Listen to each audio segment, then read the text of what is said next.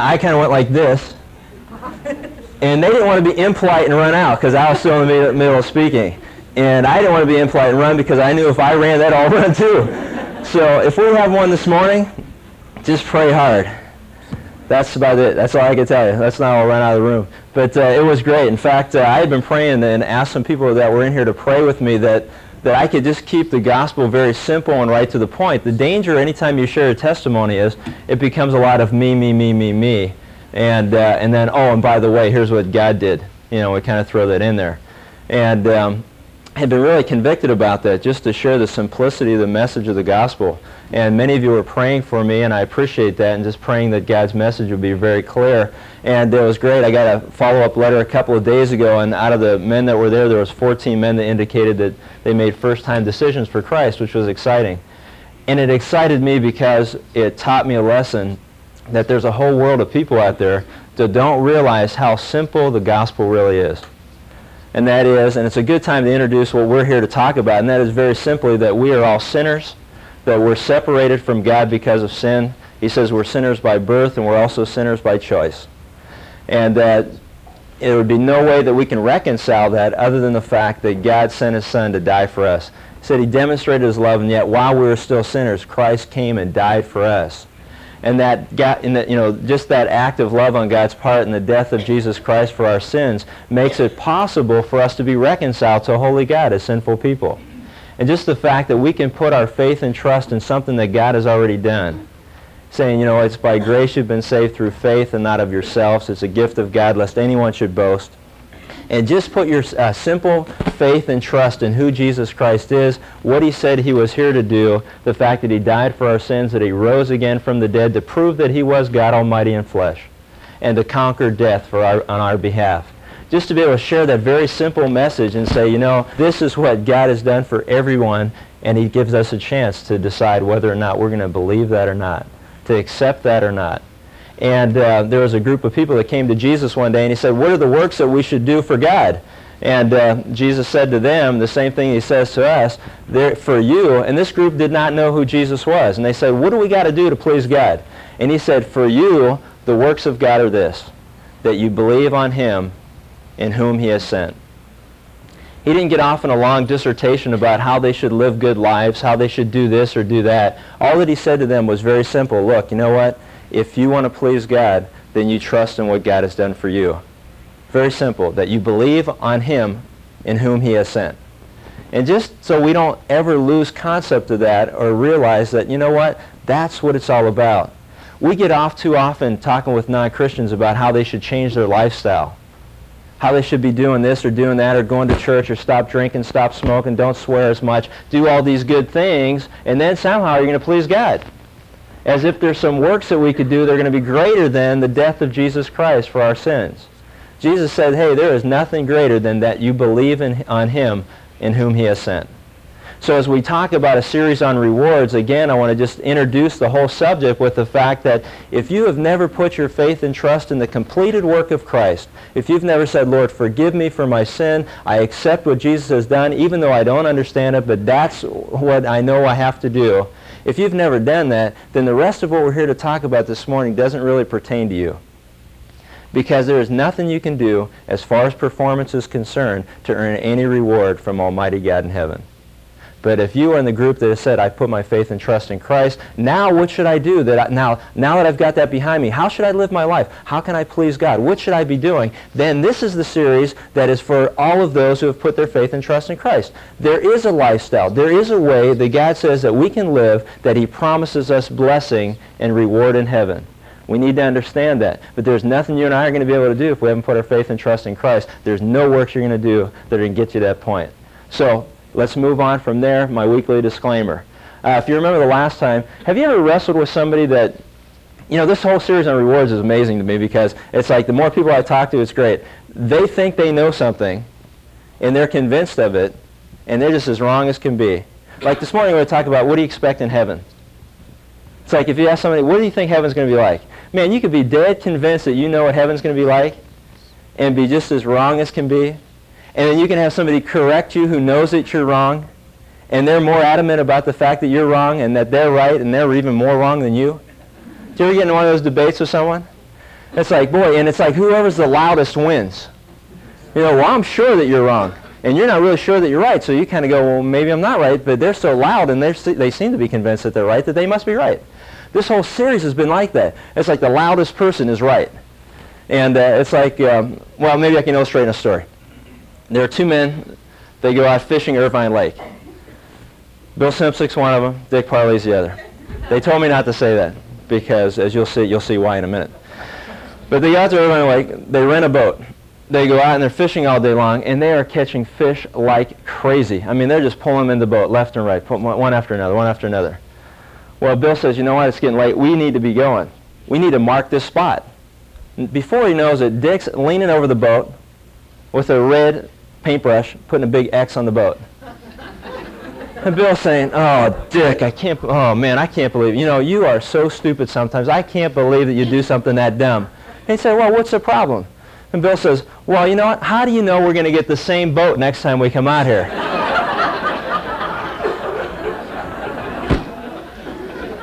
So sure, but so wrong. That's where the study's been going. Oh, no, I know what heaven's going to be like. No, let me tell you what heaven's going to be like. Well, let's see what God has to say heaven's going to be like. Last time we got together, we talked about how God motivates us to do the right thing. You remember? How does God motivate us? Oh, I love this. This is great. It's like, oh man, people remember. This is so nice. What? Rewards. Okay. Crown of life. You're going to throw out one of those, aren't you? You didn't learn your lesson from Mr. Weatherholm last time we were together. Huh? Fear. Now you're learning just from her answers. Oh, I got you. This is working out great. Okay, rewards, fear, and love. Do you remember how it works? Okay. Now, some of you came up to me afterwards and said, well, you just used Old Testament verses. I was like that. As if, you know, God is different. Somehow we get this mindset, well, God did things different in the Old Testament than he does in the New Testament. As if, you know, he's not the same God. This isn't the same God that says he was the same yesterday, today, and forever. Somehow he changes. But if you remember, we'll go through this and take a look. Is that clear? Very good. God uses the exact same thing. He uses fear, he uses love, and he uses rewards to motivate us. That's what we're going to talk about this morning, because really the subject this morning is what can we expect in heaven, and how is God going to motivate us to believe that what we can expect is really true, to the point where it changes the way we live our life on a daily basis. He uses fear. It said in John 5, there was a man who was healed, had no idea who it was, for Jesus had slipped away into the crowd that was there. Later Jesus found him at the temple and said to him, see, you are well again. Stop sinning, or something worse may happen to you. The man went away and told the Jews that it was Jesus who had made him well. The Bible is very clear that there are consequences for sin. Jesus used the consequence to motivate him to understand that there are, not all of the adversity in our life is caused by sin, despite what we may be hearing around us. Despite the fact that if you are suffering some physical ailment, there are people out there saying you don't have enough faith or you'd be healed, blah, blah, blah, blah. John chapter 9 says, hey, you know what? That's not the case. It was that the works of God may be performed in him, that the glory of God may be known. That's why he was blind. God is sovereign. He decides what's going to happen to us when it happens to us. It has nothing to do with your lack of faith or your too small faith, big faith, whatever it is. If you're suffering, there may be good reason for it. We know Paul said in Acts chapter 4, through many tribulations you'd enter the kingdom of God. So it's like, well, wait a minute, if they're going through tribulation, what sin is in their life? That doesn't make any sense. So Jesus knew full well that there are consequences for sin, and he motivated us by saying, look, you know what? You will suffer consequences for sin. And he made it very clear to the man at Bethsaida. He said, look, see, you're well again. Stop sinning, or the next time it may even be worse. You know, a lot of times I don't serve God because I love him. I serve God because I fear the consequences. Many of us today will say, well, fear is not a good motivation. But the fear of the Lord is the beginning of wisdom. That doesn't make a lot of sense. If you're sitting here thinking, you know what? I don't want to serve God because I fear him. I want to serve God because I revere him. I'm in awe of him. Well, that's okay too. But you know what? There's a day, and this is the day and age that we live in, where no one fears God anymore. God has become our drinking buddy, so to speak. You know, there's a consequence for sin. We need to fear God. The fear of the Lord is the beginning of wisdom, and when you and I realize that we're accountable to a holy God, it changes the way we live our life on a daily basis. You're going to wrestle with decisions, and you may say, you know what? Well, I don't really love God, but I sure am afraid of what he says are the consequences for what I'm thinking about doing. And it's going to tie into what we're talking about. So God does use fear to motivate us. He also uses love. Says, you may ask anything in my name, and I'll do it. If you love me, you will obey what I command you. He writes in John chapter 14. If you love God, then you will obey what he commands. But oftentimes it's not enough. Fear sometimes isn't enough. Love sometimes isn't enough. But he also plays on our desires as far as another motivation. He uses rewards. This particular account takes place in a section where a rich man came to Jesus and said the same thing that we talked about just a moment ago. He said, what must I do to get into heaven? And Jesus began to ask him some questions. And he said, well, you should do this, you should do that. And he said, well, I do all these things. He said, well, there's one thing that you lack. Go and sell everything. And what he was trying to show him was that there is nothing that you and I could ever do to please God outside of Christ. We can't keep the law. We can't do everything right. And just one sin, one violation of the law disqualifies us for saying that we can do something to earn forgiveness. So he's trying to make a point. And so he said to him, well, what must I do? Well, this guy had a lot of bucks. And he said, well, sell everything and then follow me. And he said he turned around and he was grieved and he mourned because he was a man of many possessions. Well, this stumped the disciples who were listening to this, saying, well, then how can anybody be saved? And Jesus said, and so Peter said to him, we've left everything to follow you. What then will there be for us? Jesus said to them, I tell you the truth, that the renewal of all things, when the Son of Man sits on his glorious throne, you who have followed me will also sit on 12 tribes, judging the 12 tribes of Israel, sit on 12 thrones. And everyone who has left houses or brothers or sisters or father or mother or children or fields for my sake will receive 100 times as much and will inherit eternal life. Many of us believe that our only reward is that we are saved and that we're going to receive eternal life. And at the moment you put your faith and trust in God, we know at that moment in time, we've received eternal life. If any man be in Christ, he's a new creature. We also know, and this is a witness or testimony, that God's given us eternal life. He who has the Son has life, not will have life. The moment you trust in Christ, you have eternal life. It's guaranteed. Ephesians chapter 1 says that God gives us his Holy Spirit as a down payment to what he will redeem later. It's hand money. He says, look, you've trusted in Christ. I give you my Spirit as evidence in your life that you're saved, and then I will receive him back to me, and then we will be together. It's a down payment of what's to come.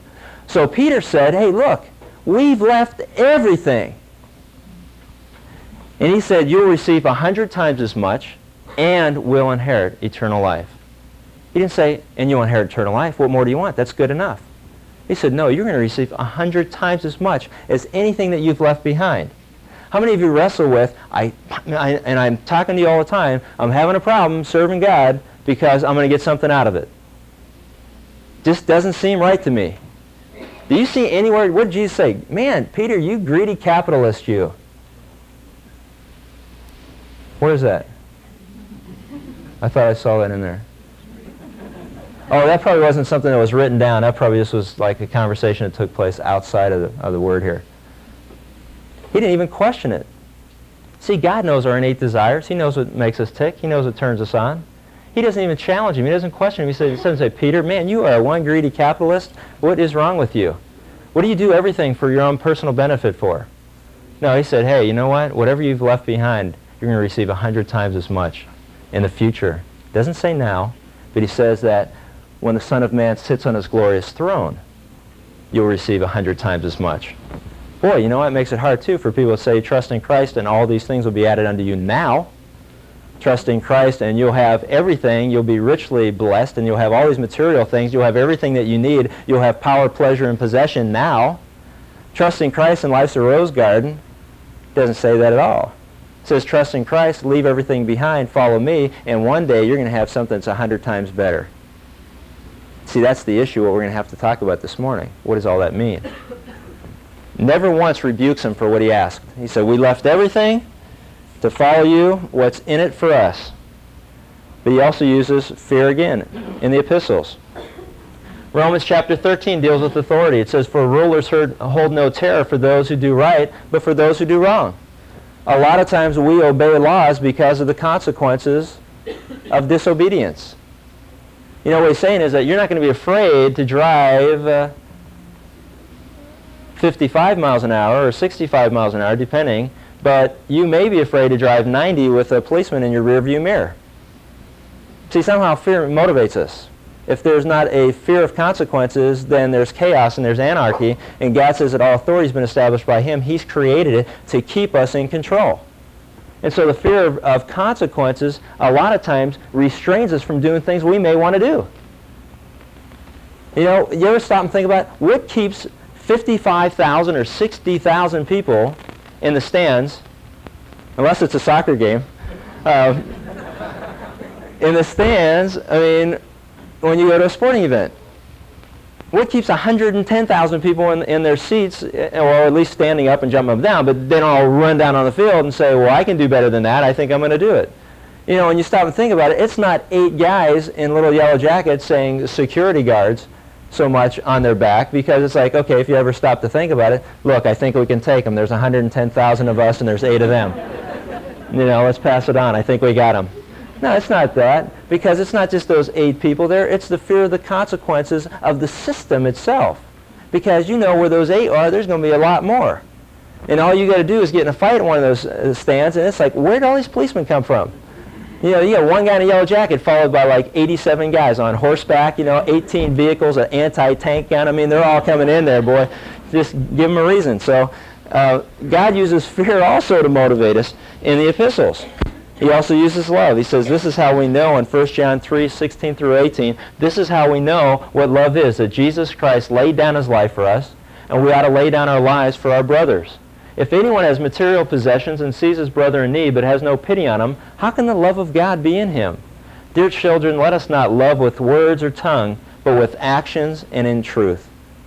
God is saying, if you really love me, how can you look about the world around you and not feel the same compassion and the same heartache that I feel for people? If you really love me, then you also love people who have needs. So love is a motivation. I mean, you may try to. How many of you ever try to avoid a need?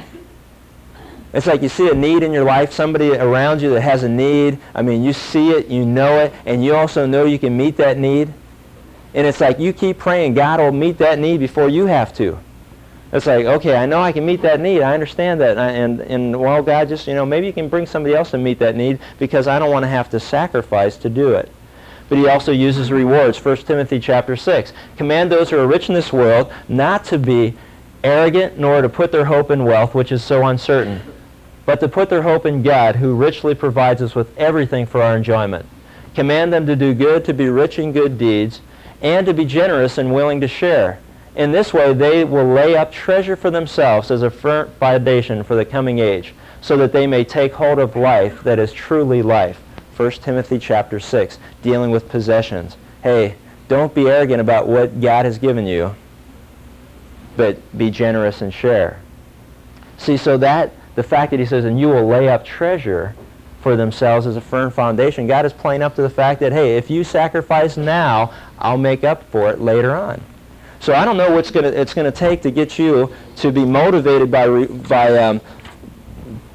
to do what God wants us to do, whether it's fear, whether it's love, or whether it's rewards. But the nice thing is that God doesn't question that any one of them are equally valid in His Word. Fear is a tremendous motivation. We had a friend of ours who's an NBA referee, and I just ran across an article the other day. They had the first time in a long time that they had a referee that they were interviewing because they've had this veil of secrecy. You know, they didn't want referees speaking out in the press and saying a lot of things that they shouldn't say. But well, why don't we all go out? Why don't we all go out here and see what's going on? Shall we all go? Come on, let's all go together. Everyone, that's like, okay, well, okay. But Ed Rush is the guy's name. And they asked him, they said, hey, what motivates you to make the right call? And he said, here's what he said. He goes, you want to talk about motivation? He goes, when you're out there, I can't tell you the number of times you're thinking, what's this going to look like on videotape? That is great. You know, he had a good handle on it. See, and you know, 15, 20 years ago, he never had to worry about it. All of a sudden, they had this videotape, slow motion, frame by frame, step by step. And he said, boy, you know what? Sometimes we look real stupid in some of the calls that we make. So in the back of my mind, I keep thinking, boy, I hope this one looks good on tape. Man, I hope this looks good on tape. You know, a lot of times they'll even walk over to the little table and they'll say, how'd that one look? And, you know, I'm sure it messes up their night for the rest of the time. But God plays up to our desires. I ran across an article that I thought, let me just share this with you. Listen closely, because I know it's what you're all struggling with. Okay? You ready? It says, the New Testament has lots to say about self-denial, but not about self-denial as an end in itself. We are told to deny ourselves and take up our crosses in order that we may follow Christ. And nearly every description of what we shall ultimately find if we do so contains an appeal to our desires.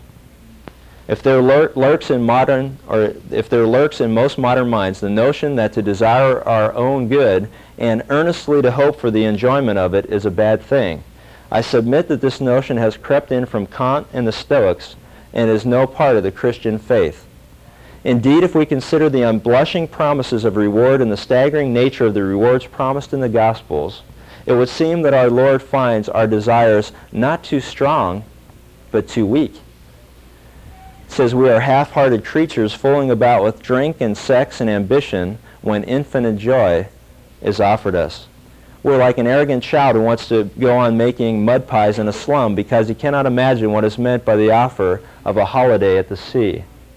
We are far too easily pleased.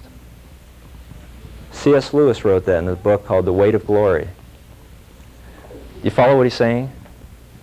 He's saying if you and I are wrestling with the fact that it bothers us that God uses our desires to motivate us, he's saying if that's the case, then we should be motivated to do great things for God, because all throughout his word he promises great riches and blessings to those who are motivated to live a life today pleasing him for what lies ahead. So the argument really is in reverse. You and I aren't motivated enough by what God says the future holds, because if we were, we would change the way we live today. You follow what I'm saying? So don't say, boy, I don't like this motivation because there's something in it for me, so as a result I'm not going to do anything. He's saying, no, if you really understand what God promises and you understand the riches that are waiting for you in heaven, it should motivate you to live lives pleasing God today, because, man, there is nothing today that's going to be better than what God has to offer then. You follow the argument? It's very important as we study this rewards, because a lot of you are really wrestling with, well, it's a bad motivation to serve God. It's a bad motivation because I'm going to get something out of it. Really? What does God have to say about it? And a lot of us are like the two guys in the boat. You know, we're so adamant we know something, and the next person's so adamant that they know that what they know is wrong, and what we know is right, and we're just as wrong as them, because you know what? It's all of us are just sharing opinions with one another, and we've never bothered to see what God had to say. It's like, why don't we check it out sometime? Let's see what God has to say about what waits for us in heaven. And you know what? I find that there is real compensation for a radical commitment. There is very real compensation one day awaiting us for a radical commitment today. If you're going to live a life that's pleasing God today, then I'll guarantee you that there is compensation waiting for you. And that's what we're going to talk about this morning. How many of you, it's a Saturday morning. Let's assume for a moment it's Saturday morning. Men, Saturday morning, and you come downstairs, you're going out somewhere, and your son's sitting there, and he's 18 years old. He's just kind of hanging out, not doing anything. And you go away, you come back, you come home, and the grass is mowed. All right, I just said this is a story. Don't get hung up on this. So I have to make this up because I couldn't even ask anybody to help me with this one. I'm sorry, I couldn't help you with that. And you come back and the grass is mowed. You're blown away for a second because you can't understand how that happened. But as you walk in the door, your son says, "Dad, I decided to mow the lawn." You go, "Man, that is really good." He goes, "Here's a bill. That'll be $20. How many of you would pay? How many of you would make him pay? $20? Okie dokie. All right. But let's change it a minute. You get up in the morning, you get downstairs, your son's sitting there, and you say, listen, son, I got to go somewhere. I'll be back. If you mow the lawn, I'll pay you $20. Then you come back and the lawn's mowed. Would you pay him $20? What was the difference between the two stories? There was, motivation? There was motivation. Okay, what was the motivation? Okay, $20, right? Okay. But why wouldn't you pay him the first time? Wasn't the lawn mowed anyway? I mean, the lawn is mowed. Is that the issue? The lawn is mowed. What? No contract.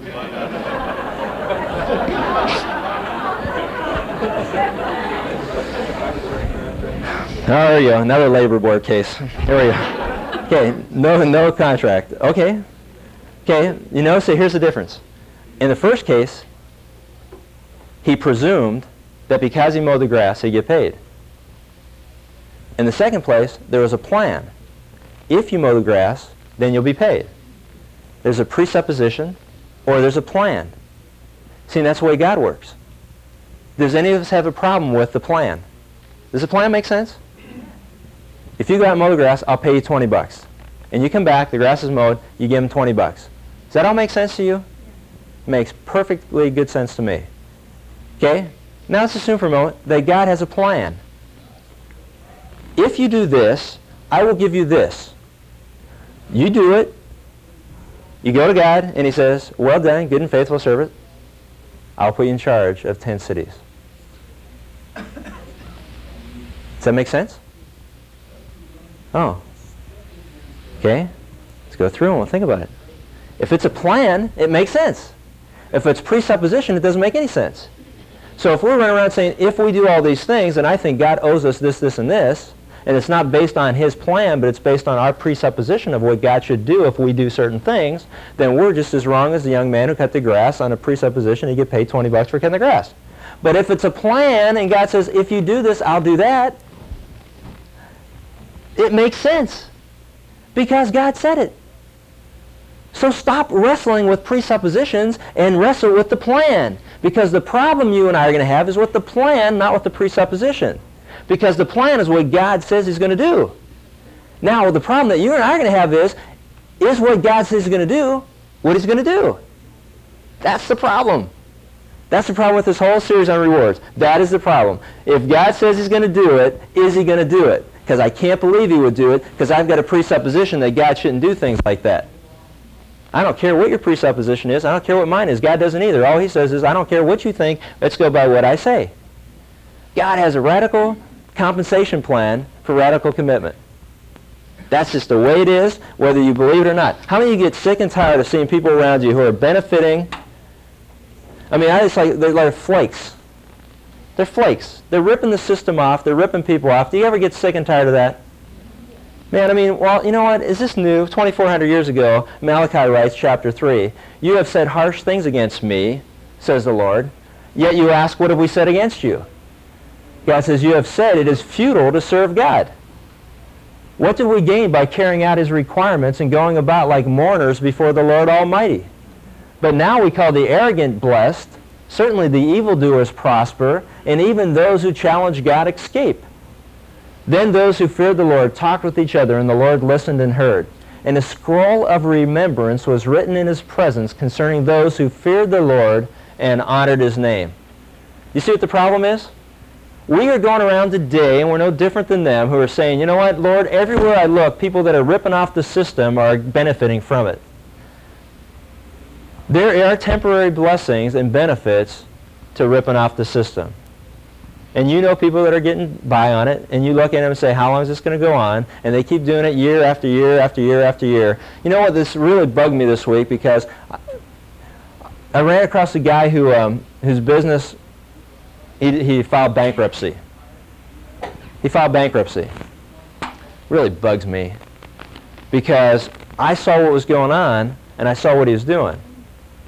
I saw him taking all his creditors' money, or their material, selling them, collecting all the receivables, and then draining all the cash out and personally benefiting from it. I saw that take place. I also would go over and try to collect money from him in the past, and I saw him remodeling his office. Or I would see a nice new car. And you sit there and go, oh, wait a minute, you owe people money. How are you doing these things? And I saw all this taking place, and it was like, okay, well, he's not going to be able to get away with this. So dumb. I am so dumb. He was getting away with it, and he was enjoying it. And he kept taking more and more cash out of it, and he kept having a great time. And I thought the same thing that people then thought too, is that, hey, you know what? What good is there to do the things that are right? Why should we keep paying our bills? Why should we keep doing the things that are right when I see this guy just ripping the system off and he is really raking in the bucks and benefiting from it? Lord, why should I do what's right? Why should I pay my bills? Why should we even pay our employees? I mean, let's just go all out here. Let's just totally be flaky. Huh? Do you ever wrestle with that, or is that just me? Oh, good. I'm glad you do. Malachi says, hey, guess what? This isn't new. People have been wrestling with it all the time. You know what God said it was? Hey, you said harsh things against me. Because you know what the accusation is? God doesn't pay up. God doesn't pay up if we do the right things. You see that? God says, you said harsh things against me. Because you said, hey, you know what? It's futile to serve God. I don't see any benefits from serving God, but I see the world around me who are serving themselves benefiting all day long. So my conclusion is that, you know what? Just do what you want to do when you want to do it, and who cares about serving God? Because God doesn't pay up. God says, man, you know what? I do pay up. I pay up. I'm keeping track. He said, a scroll of remembrance was written in his presence concerning those who feared the Lord and honored his name. I'm keeping track. I know what's going on. Vengeance is mine, says the Lord. I will repay. Payday someday. God is keeping a record. If you're frustrated and saying, you know what, I'm tired of doing the right thing, it's time that I just start pleasing myself. I see people cheating on their taxes all the time. I see people cheating in their business all the time. I see them benefiting from it. They are personally gaining from it, and I'm sick of doing everything that's right. In fact, because we're doing everything that's right, we can't even be competitive in the marketplace anymore. Oh, man, well, you know what? I mean, it's just not right. I don't think God wants our business to go out of business, so I think it's okay for us to start to compromise and start to do things that maybe, well, we can justify it. Hey, God says we don't have a problem justifying sin. We're good at it. We like major in it. What he's saying is, you're challenging me. You keep doing what is right, and I'll repay. I'm taking a note. I'm writing it down. I know what's going on. And don't worry, payday someday. Not only for those who abuse the system, but for also those who submit to the system. You follow what he's saying?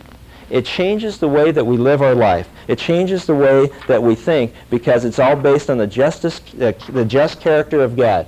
God is not unjust. Hebrews chapter 6.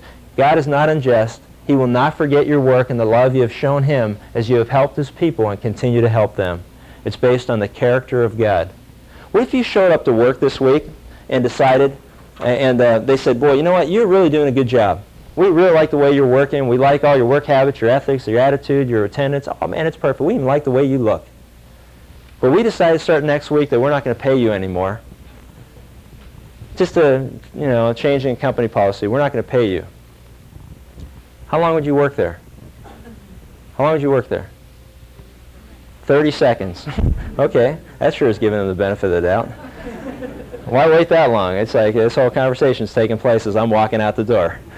Oh, really? We're not going to be paid. Oh, that's very nice. It's been really nice working with you. I'm out of here. How many of you agree with that? Do you agree with that? Huh? Oh, no, I know. The rest of you are saying, no, I work there because I love it. Oh, we're in deep trouble here. How many of you would keep working there? Loyalty. That's the spirit. That's what I like to see. I want to tell all your employees. No. Seriously, would you work there very long? No, not at all. I mean, that's not the purpose, right? You got to provide a living. You got to provide a livelihood for your family. That's why you're there. That's all part of the program. You know, that's the truth, too. And you know what happens? When you think you're not going to be compensated, performance goes down as well. Give you an example. We're part of a business that was being sold, divested, they like to say. Actually, what I like to say is that we were being unloaded. But divestiture sounds so nice. It makes you feel like you're part of some grand scheme. But I know what the scheme was, actually, so I got a good handle on that. But we were being unloaded, and we all knew it, and it was a question of how long we were going to hang in there. So you know what they did? They came to each one of us and they said, look, if you stay until we can divest you, then we're going to pay you like 25% of your monthly income to hang in there through the consummation of a sale. Why did he do that? Huh? So you wouldn't leave. What did they know about not just me, but what did they know about all of us? If there's nothing in it for us, then why are we going to do it? Right? So they said, here, we're going to pay you 25% to hang in there, stick in there, hang through it. They were paying, everybody was getting paid some kind of bonus. Stay until the thing sold. Stay until the thing sold. And, well, that's a long story I can't really get into. But it was really interesting to see how much power that bonus had to keep you through the consummation of a sale. But they realized that, you know what, if there's nothing in it for me and you, that there's no reason for us to stay. They do it all the time. I don't care what you call it, handcuff, golden parachute, whatever it is, somehow or another, they got to tie you in so they can say, hey, here we go, buddy, you have this and you can hang around. Well, you know what? Why is God any different than that? He realizes that, you know what, if we don't think there's something in it for us, it affects our performance today. If you and I don't trust what he says about the future, it affects the way that we live today. So you know what he does? He gives us incentive to hang in there, to fight the good fight, to not get tired of doing what's right. Say, hang in there and I'm going to repay you 100 times. Because you know what? If you and I don't think so, it can get real tiring, can't it? It can get real tiring doing what is right. Your toil in the Lord is not in vain. So, let's take a look at a couple things. There's a couple dispensers of rewards, and this is really what the issue is all about. There's two dispensers. You ready? There's one who dispenses rewards in this life. Luke chapter 4, and his name is Satan himself. Satan, the devil, whatever, the serpent of old, whatever you want to call him, the Bible calls him the devil. The devil led him up to a high place and showed him in an instant all the kingdoms of the world. And he said to him, I will give you all their authority and splendor, for it has been given to me. And I can give it to anyone I want to. So if you worship me, it will be yours. Jesus answered and said, it is written, worship the Lord your God and serve him only. There are two dispensers of rewards in life. The Bible is very clear that Satan has the ability to offer you reward for your life. And it's all summarized in one word, compromise.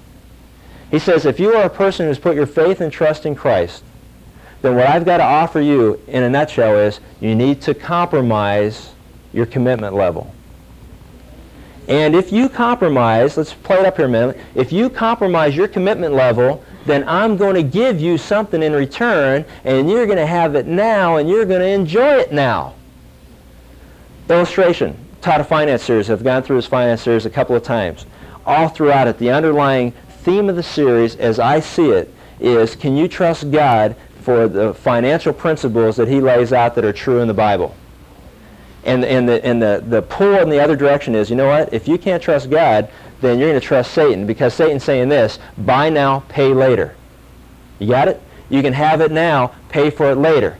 God's saying, hey, you know what? If you can't pay for it now without violating financial principles in my word, and you can't wait upon me for the results, then you shouldn't have it. I don't want you to have it. Satan on the other hand said, don't listen to that. Don't listen to that. You can have it now. Why should you wait 30 years to have what your parents have? You can have it all now, because we'll give you this thing called credit card, and you can use a credit card. You can have everything you want now, and then you can make payments on it forever, and even after it disappears and it fades and it's gone and it's no good anymore, you can still be paying for the memory of it. But that sounds good to me, because in the meantime, you can drive that nice new car, even though you're leveraged beyond belief. You can't pay any of your debts, and God says, you know, the wicked borrow and do not repay, and the righteous are gracious and give. And he says, look, you can have it now, or you can have it later. If you can't wait for God to provide it for you within the means, within the will of him, then you shouldn't have it. But with Satan saying, why shouldn't you have it? You can have it. You're credit worthy. Go. So on one hand, Satan's saying, you can have it now. God's saying, you can only have it now if it lines up with the will of God. You follow what I'm saying? So Satan is a dispenser of rewards. But you know what? So is God. He said, looking at his disciples, can you just play along with me for a moment? And we'll do this, and then I'll leave you hanging again this week. I like to do that. Let's do this. You ready? Tell me where you see that we'll benefit from doing what God says. And I'll underline it. You read it. Luke chapter 6, okay? Looking at his disciples, he said, blessed, what? Blessed. Okay, first thing. Blessed. Okay, are you who... Do you ever have welder's blind? I just lost it. Okay, I'll just use this. No, I better not do that. Blessed. Well, you know how hard that'll be to line up things next week? Okay, blessed are you who are poor, for yours is what? Okay, we're getting something out of it. Yours is, let's follow that. Yours is the kingdom of God. Blessed are you who hunger now. Okay, you will be. It doesn't say you is. It says you will be. You is. You will be satisfied. Blessed are you who weep now, for you will laugh. You will, I like that, you will laugh. That's kind of like my life verse. I'll just keep throwing out as many crummy jokes as I can, but one day you will laugh.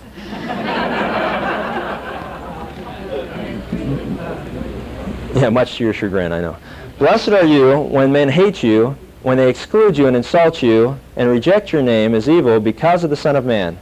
Rejoice in that day and leap for joy, because great is your reward.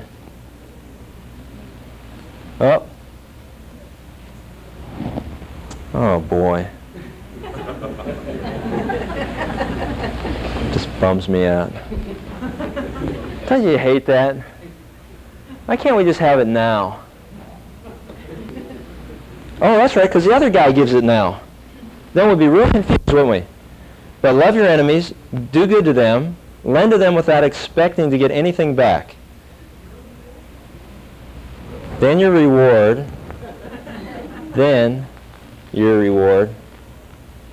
ooh, I like this though, will be great. I like that. And you will be the sons of the Most High. I like that too. You like that? Yeah. I like that. Good. Try to get a little excited, would you? I don't know what it's like standing up here dying in front of all of you. It's an ugly sight, at least from this side, looking at it this way. Because he is kind to the ungrateful and the wicked. Give, and give, and it will be given to you. A good measure, pressed down, shaken together, and running over will be poured into your lap. Ooh, I like that too. Will be poured. Go for it, man. Just keep it going. For with the measure you use, it will be measured to you.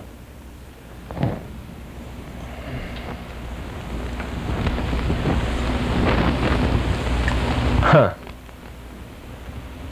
You got anything to look forward to? Yeah. Huh? Yeah. Enjoy. Really motivates you to change the way you live today, doesn't it?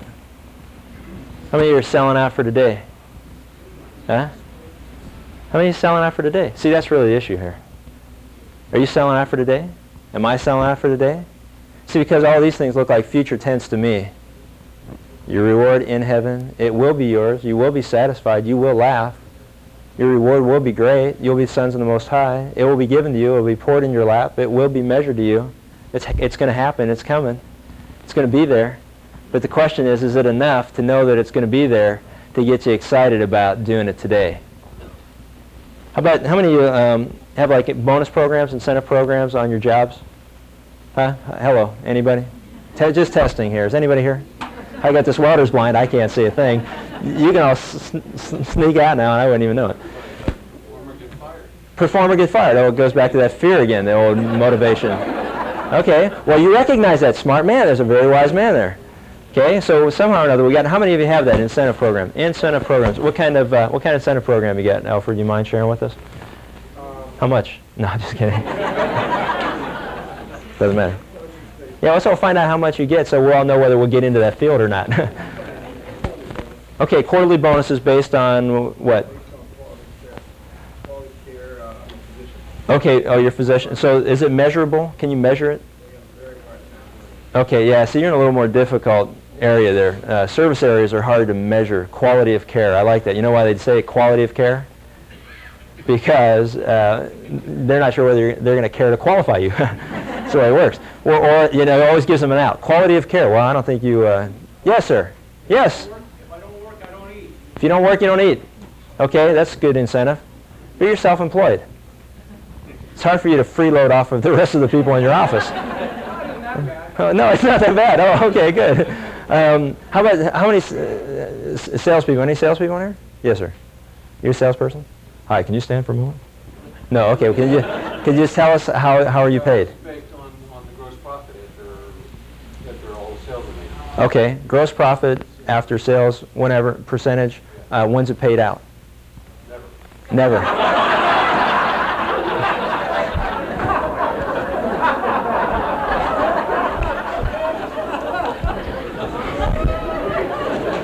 I'm in big trouble.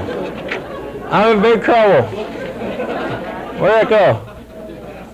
Oh, I'm in big trouble. Where? Hebrews 6:8. Where is that at? Where is it? God is not unjust. He will not forget the work that you do in His name.